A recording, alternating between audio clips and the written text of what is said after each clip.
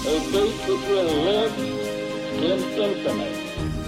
We hold these truths to be self-evident. That all men are created equal. War has at all times called for the fortitude of women. I regard myself as a soldier, though a soldier of peace. The Eagle has landed.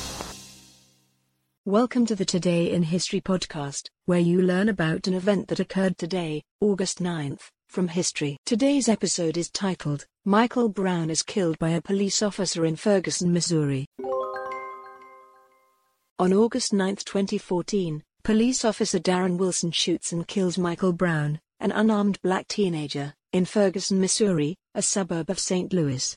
Protests and riots ensue in Ferguson and soon spread across the country. There are many different accounts of the incident, including the testimonies of Wilson and of Brown's friend, Dorian Johnson, who was with Brown at the time.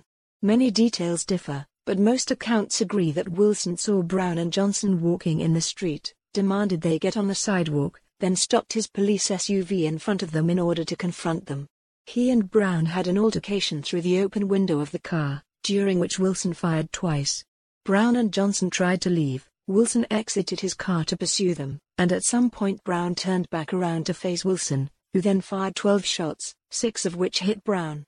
Wilson claimed he fired in self-defense as Brown charged him, which Johnson denied. A witness claimed that Wilson warned Brown he would open fire, and that Brown responded with "Don't shoot!" before he was killed, although that was not corroborated by ballistic and DNA evidence and other witness statements. The community immediately reacted with rage at the news of 18-year-old Brown's death.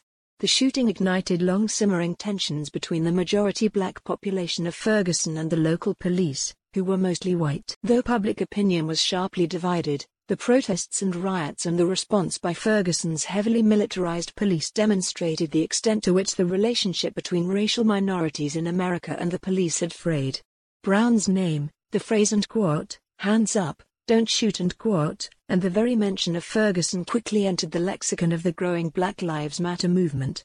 In November 2014, a grand jury declined to indict Officer Wilson, and later, the Justice Department concluded that Wilson acted out of self-defense, and was justified in killing Brown.